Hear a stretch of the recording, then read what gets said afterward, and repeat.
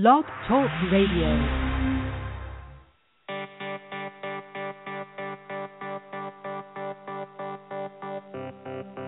Anyone want coffee?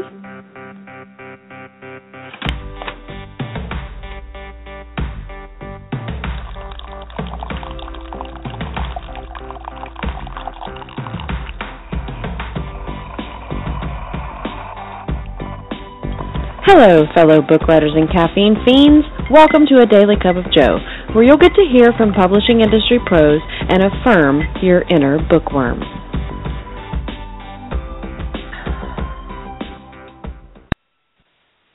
Hi, everybody. Happy Wednesday evening. We're back with a second edition of A Daily Cup of Joe. We figured you love it around here so much, we'd give you more. As you know, Wednesdays are discussions with attendees of Utopia who've had revelations while at the conference, those writers who've been moved by the event to do more, be more, and accomplish things they never considered before attending. I'm author Joe Michaels of the Joe Michaels blog, and I'm your host. Tonight, I have the one and only BJ Sheldon with me. I met BJ in 2014, and we had the most awesome 80s dance-off you've ever seen. She won that round, but we've made it a tradition, and our fun in 2015 was so much fun, it was criminal. BJ was on the first team to win the Utopia Lip Sync competition, too. To top all that, she's also an award-winning author. Yeah, to say she's talented is an understatement. Her titles include Haunting, Imprint, and Inevitable. Books 1 through 3 of the Dusty Chronicles, and the upcoming Hear the Crickets, book 1 of the Gibborim Series. You can find links to those and her website in the description of the show. We'll be talking about BJ's intro into writing, where her motto of Be Ceaseless comes from, her UtopiaCon revelations, and we might just touch on her books. If you're ready, grab a cup of Joe and let's get to it. Hi, BJ. How are you this evening? I am fabulous. How are you? Oh, I'm great. Even better now that I get to talk to the fabulous BJ. Yay! Yes, ma'am. I adore you so much. You just have no idea. So I love this question. I heart your face. Oh, me too. Okay. Sorry, we're gushing. People don't want to listen to us gush. Okay. We're not going to gush anymore. Okay. All right. So I love this question. I mean, the name of the show is A Daily Cup of Joe, and I use it to kind of break the ice. So how do you take your coffee if you drink it? Oh, I drink it. In the morning, I just take it. I take it black. I used to do creamer, but I now do the sugar-free coffee syrups. Usually French vanilla, caramel, sometimes hazelnut if I'm, feeling, spunky. But they don't have any calories, and I've been trying to lose weight, so I had to find ways to cut back. So it's not the same as a caramel macchiato, but it works. So. You're the second guest today that I've had, a single day, that take their coffee absolutely black, which is kind of but crazy. I got to have that little touch of that sugar-free syrup because I can't do it black, so, yeah. Awesome. Yeah, I take my coffee like I take my men, sweet and white. All right, so the questions that I have for you here. First on our list is, what revelations did you have while you were at Utopia? I think this last year was kind of a big one for me, where I realized that I had been constantly kind of getting in my own way. You want to do more, you want to be more, and you want to be the best that you can be, but there's always that little voice in the back of your head that says, well, what if you fail? Well, sometimes it takes money to do things like this, and, it constantly making excuses for why you're not where you want to be. And I think that was one of my big revelations, this year, was I needed to stop getting in my way. I needed to stop allowing that introvertedness that I tend to have, I can have, and stop hiding behind that. And really just kind of embrace life and embrace other people and allow myself to succeed. I think that was a big one for me this year. Oh, that's awesome. This year you got up on open mic. I remember that on Sunday.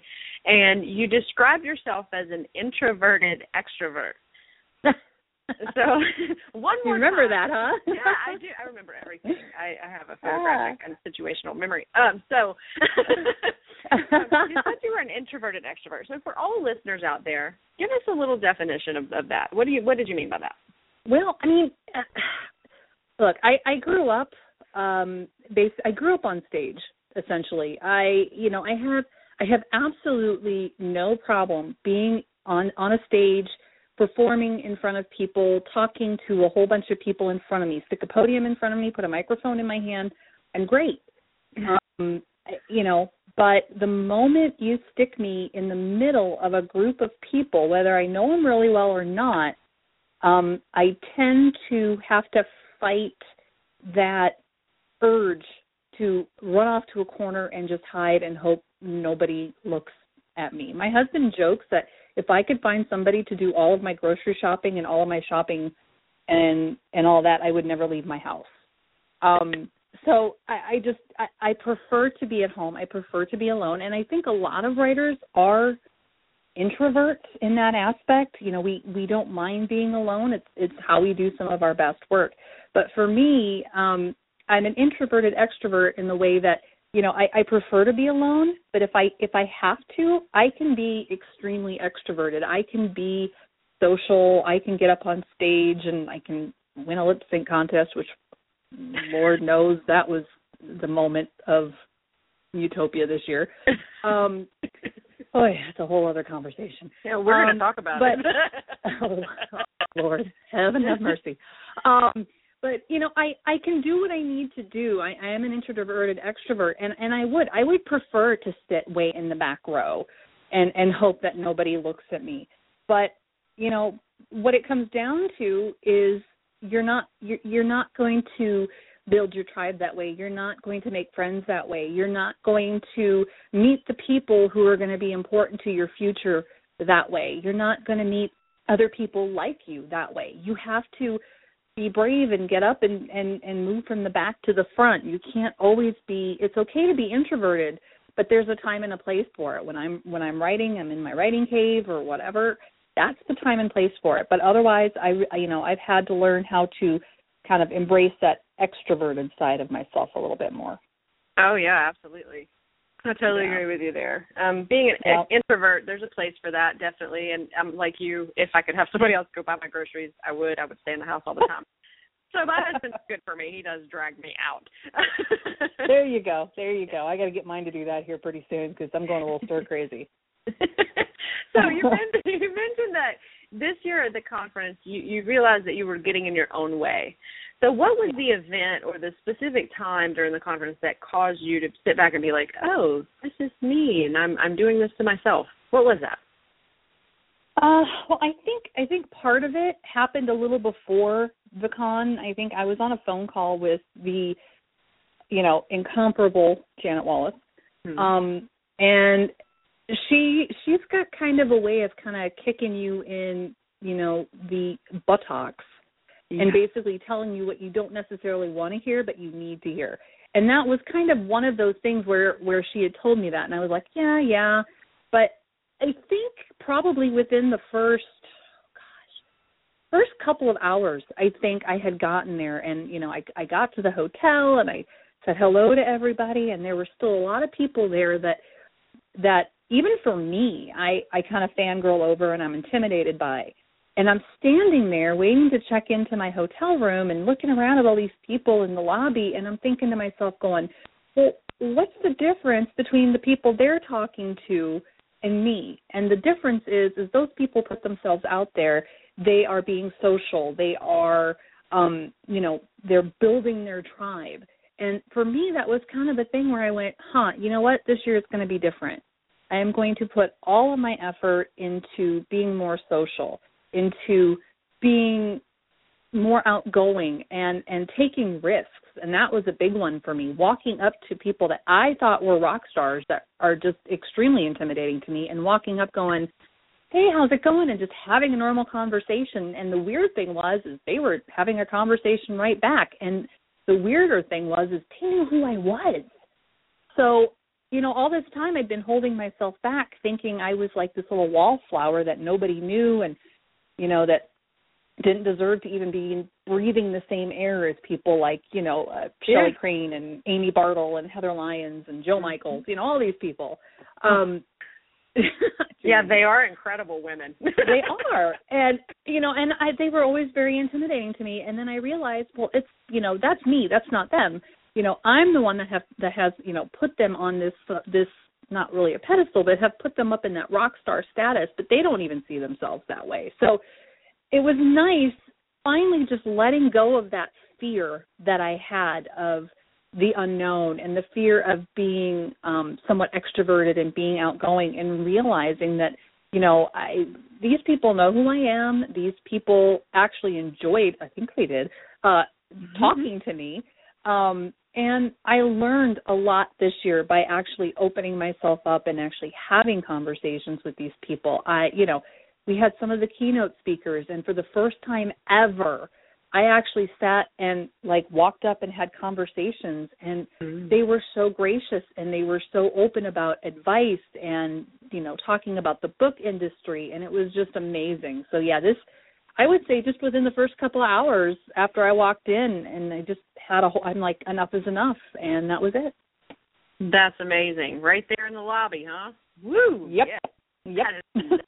It's the vibe, isn't it? It kind of gets into your soul and tickles you, and you're like, do that again. So, absolutely. Did you do any of the panels this year? Were you able to get to any of those? I did get to a lot of them. I actually had my own panel this year. I was the moderator of a panel that had the, oh my God, total fangirl, breathe the same air as Lauren Miller. And Shanda Hahn and Hope Collier. So yeah, I had all three of them on my panel, and we talked about why YA matters, and it was absolutely awesome. I wanted to hug Lauren Miller, but I was afraid she'd, take out a restraining order against me afterwards. So I tried to play it really cool, but I think I failed. I don't know. But, well, that's okay.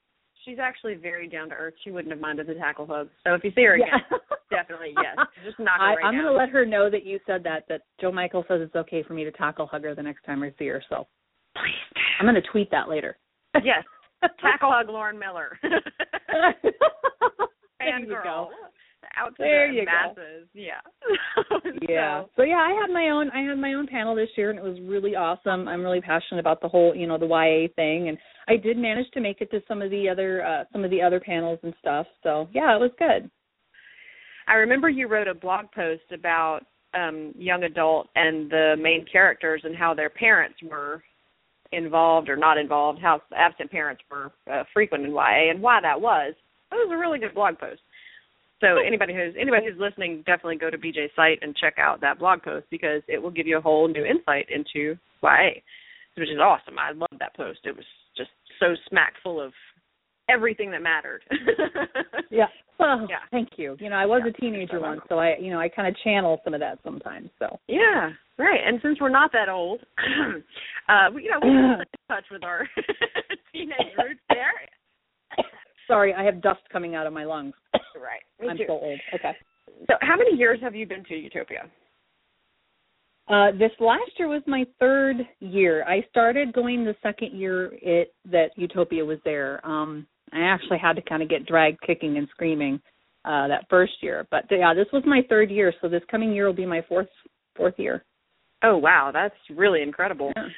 So from the first conference to this one, the one that we just attended recently, how many members would you say you've added to your personal tribe? All of them. I don't know. Hundreds. I would say so. It's kind of funny, because the moment I told myself to stop getting in my own way and to allow people to really get to know me and to really understand, who I am, where I've come from, how far I've come. Once I started allowing people to see that side of me, a lot of people started jumping on that bandwagon, and I don't think it was necessarily intentional that people were drawn to the Ceaseless thing. I have the whole Be Ceaseless kind of a campaign that I have going, and it was just something that kind of happened, and I think the more people got to know about me and everything, I think they all realized that, well, if BJ can do what she's done with what's been handed to her, anything is possible. And I think a lot of people have kind of embraced that and said, you know what, if she can do it, I can do it. And I think that's kind of where the tribe has come from. And I never take that for granted, not for one stinking second. I don't take that for granted. I know there's a lot of people who are really struggling with, just trying to get their foot in the door in the publishing industry, or doubting themselves as they're trying to write, thinking, oh my gosh, they've gone through and they're trying to edit their book and they're like, oh, this whole book is just crap. And we all do it. So, but it's that whole lift as you climb vibe that Utopia is so good at, and that really, I think that really kind of instilled in me that will to really, the better things are going for me, and the more opportunities and the doors that have opened for me, I want to make sure that I'm lifting others with me as I'm climbing. So that I would say, I've added quite a few people. I'd say hundreds. But definitely there's a handful of people that I've kind of dragged along with me. I think that are probably my inner tribe, probably a little bit more. But I would like to think that everybody's in my tribe. I like everybody. I love them all. Yes, with BJ, you will not be lifted as she climbs. You will be jerked along, dragging, begging and kicking and screaming because she won't let you sit down. Yeah. No. You will not give up. That's not something I will allow you to do. No. I know, that's the second time I've heard you mention I mentioned it the first time, but that's the second time Ceaseless has come up. So tell us a little bit about that. Where does that come from? What does it mean? How can people use it? Well, and I think some of it started with me just knowing that, like I said, Janet was kind of kicking me in the butt and had said that, I think you just kind of get in your own way. And I had kind of thought about that, and it just so happened that my two youngest daughters were having a conversation one night, and I wasn't privy to the conversation until after. My youngest minion had told me about it after the fact.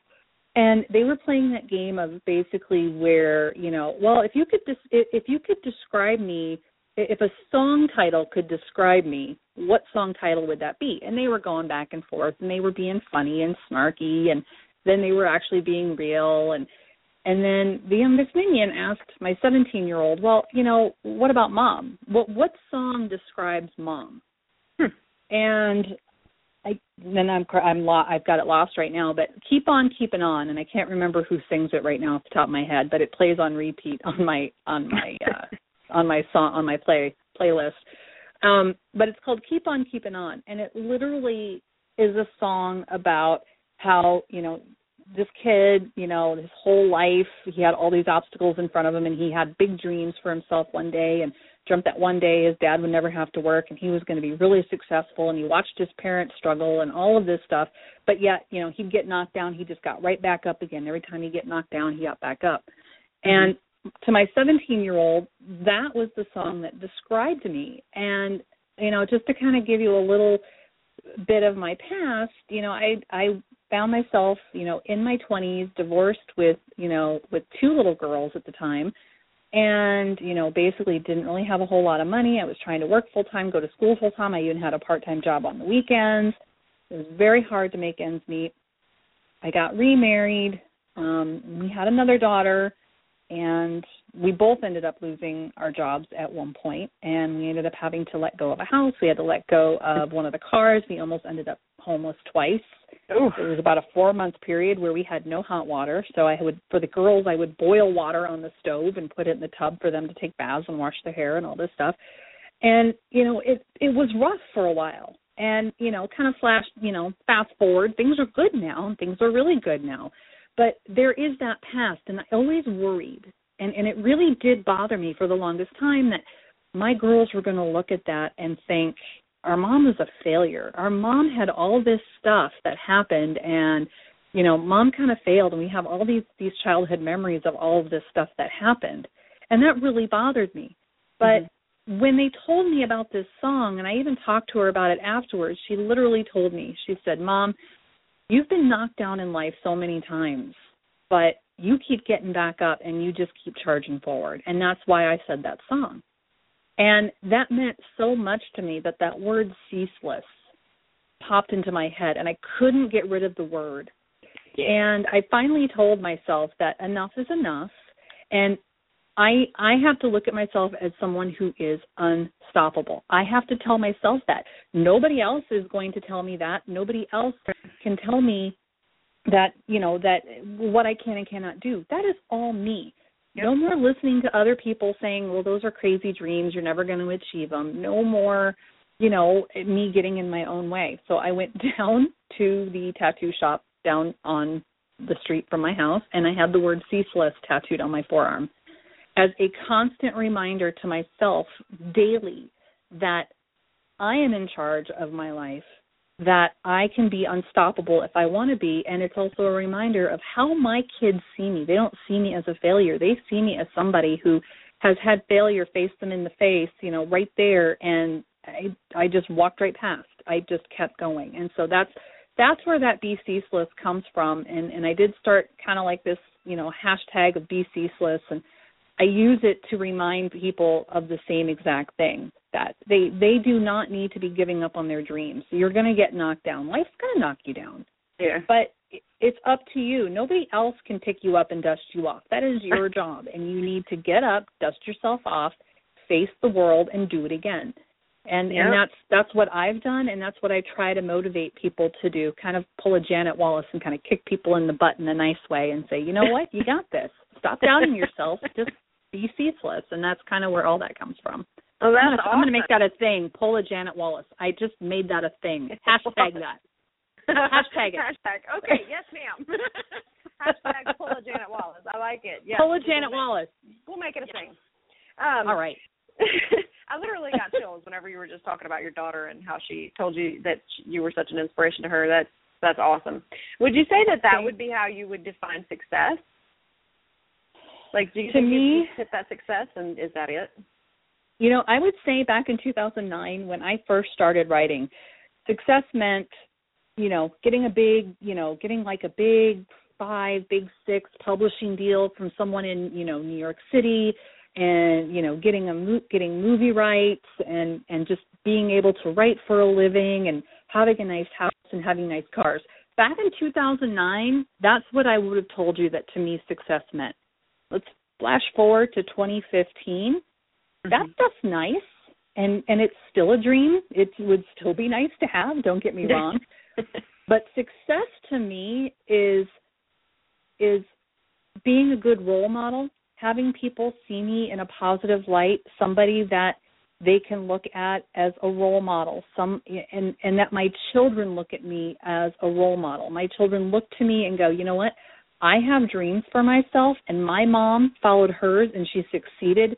Therefore, I can do the same thing. And for me, if my children, all 3 of my daughters, go on in life and do exactly what they want to do and do what they love and do exactly what they want to be, to me, that's going to be when I'm successful. So I got a little ways to go, but, you know, they're getting older. So, baby, I think you're well on your way. That story just nailed it down. Yes, ma'am.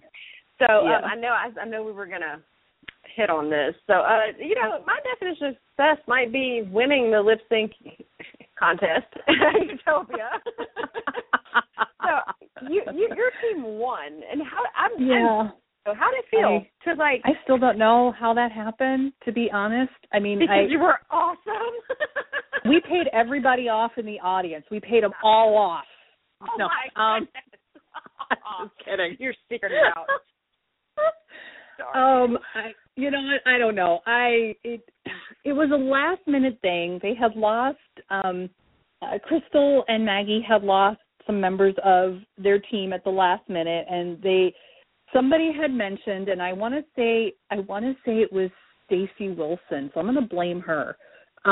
Yes, Stacey, I'm totally blaming Stacey, and I think she said, get BJ to do it. BJ will do it. Go ask BJ to fill in. So Crystal came to me, and she's like, please, please, please do it, please. And I'm like, oh, dear God. And I looked at her, and I said, you know what? And these are the exact words. I said, you know what? This year is all about saying yes. So, sure. And that's what I told her. I'm like, time was I would have told you no, but this year it's all about saying yes, so why not? And then I was like, the next day I was like, can I get out of this? How can I get out of this? I can't get out of this. I can't do that to them. So we kind of knew the songs that we were going to do, but that was the extent of it, really. There wasn't a whole lot of rehearsal time, and it was just sort of like, Barb, go up there and just be cool. And so that's kind of what I did. You did. You rocked it. It was awesome. 6-inch gold heels, I might add. Yes, not bad for an old lady. Her shoes are always fabulous. Your shoes are always fabulous. I love them. I gotta compete with Carlisle and Chelsea Fine. You know, I gotta compete with those two. So right. So we have about 4 minutes here left. Oh my gosh. Okay. I told you 30 minutes flies by. So you have a release coming out in January, which I would love for everybody to know a little bit more about. Tell us a little bit about Here Are the Crickets. Okay, Here Are the Crickets is actually, I have a brand new publisher. I signed a 3-book deal with them, and it's going to be for the Gibborim Series. The first book, Here Are the Crickets, comes out the first week of January. I'm very excited. We're going to do a big cover reveal sometime in November. It is a young adult supernatural thriller, I guess is where you want to put it, and it's all about kind of she's a suicidal freak with wings is what she is, but she's immortal, and it's all about fallen angels. It's basically if you took the book of Enoch, and Enoch was the great-grandfather, I think it was, of Noah, and he wrote this story about how the angels fell and were bound and buried below the earth, to be punished by God. What if those fallen angels were actually buried here on earth? And what if somebody tried to find them? So that's kind of where the whole story is Sky is this freak with wings who can't die, and she has to figure out how to follow her destiny, and that'll be book 1 coming in January. That's awesome. I can hear a lot of young adults really getting into that and being like, you know what, this book changed my life. Yeah. Oh, your lips, God's ears. That'd be great. Oh, yes, ma'am. So what are you most looking forward to that's going to happen in 2016? I get to hug a whole bunch of people at Utopia next year. I'm hoping to hit some more conferences next year. I'm looking at possibly Vegas. I'm not sure. Yeah, I'm looking at a couple other options to go out, and I'm also planning a big writers retreat in October here in my wonderful state of South Dakota to kind of give people a chance to get away and get some writing done and be selfish for me and actually get to spend time with some of my writer friends. So I saw that on Facebook. I'm so jelly. You need to come. Well, October is school season, so I don't know. I will see what I can do. Okay. Okay. Well, thank you so much for joining me today. I really enjoyed having you. You were an amazing guest. I love your story. Aww, your story is thank you. It's inspiring. It really. So, everybody out there, be sure and check Ms. Sheldon out on the web via the link in the show description, and be sure and tune in next week for another edition of A Daily Cup of Joe. I really appreciate y'all coming by to listen to my little chats with my author buddies. So, until next time, may your coffee be hot and your stories be fantastical.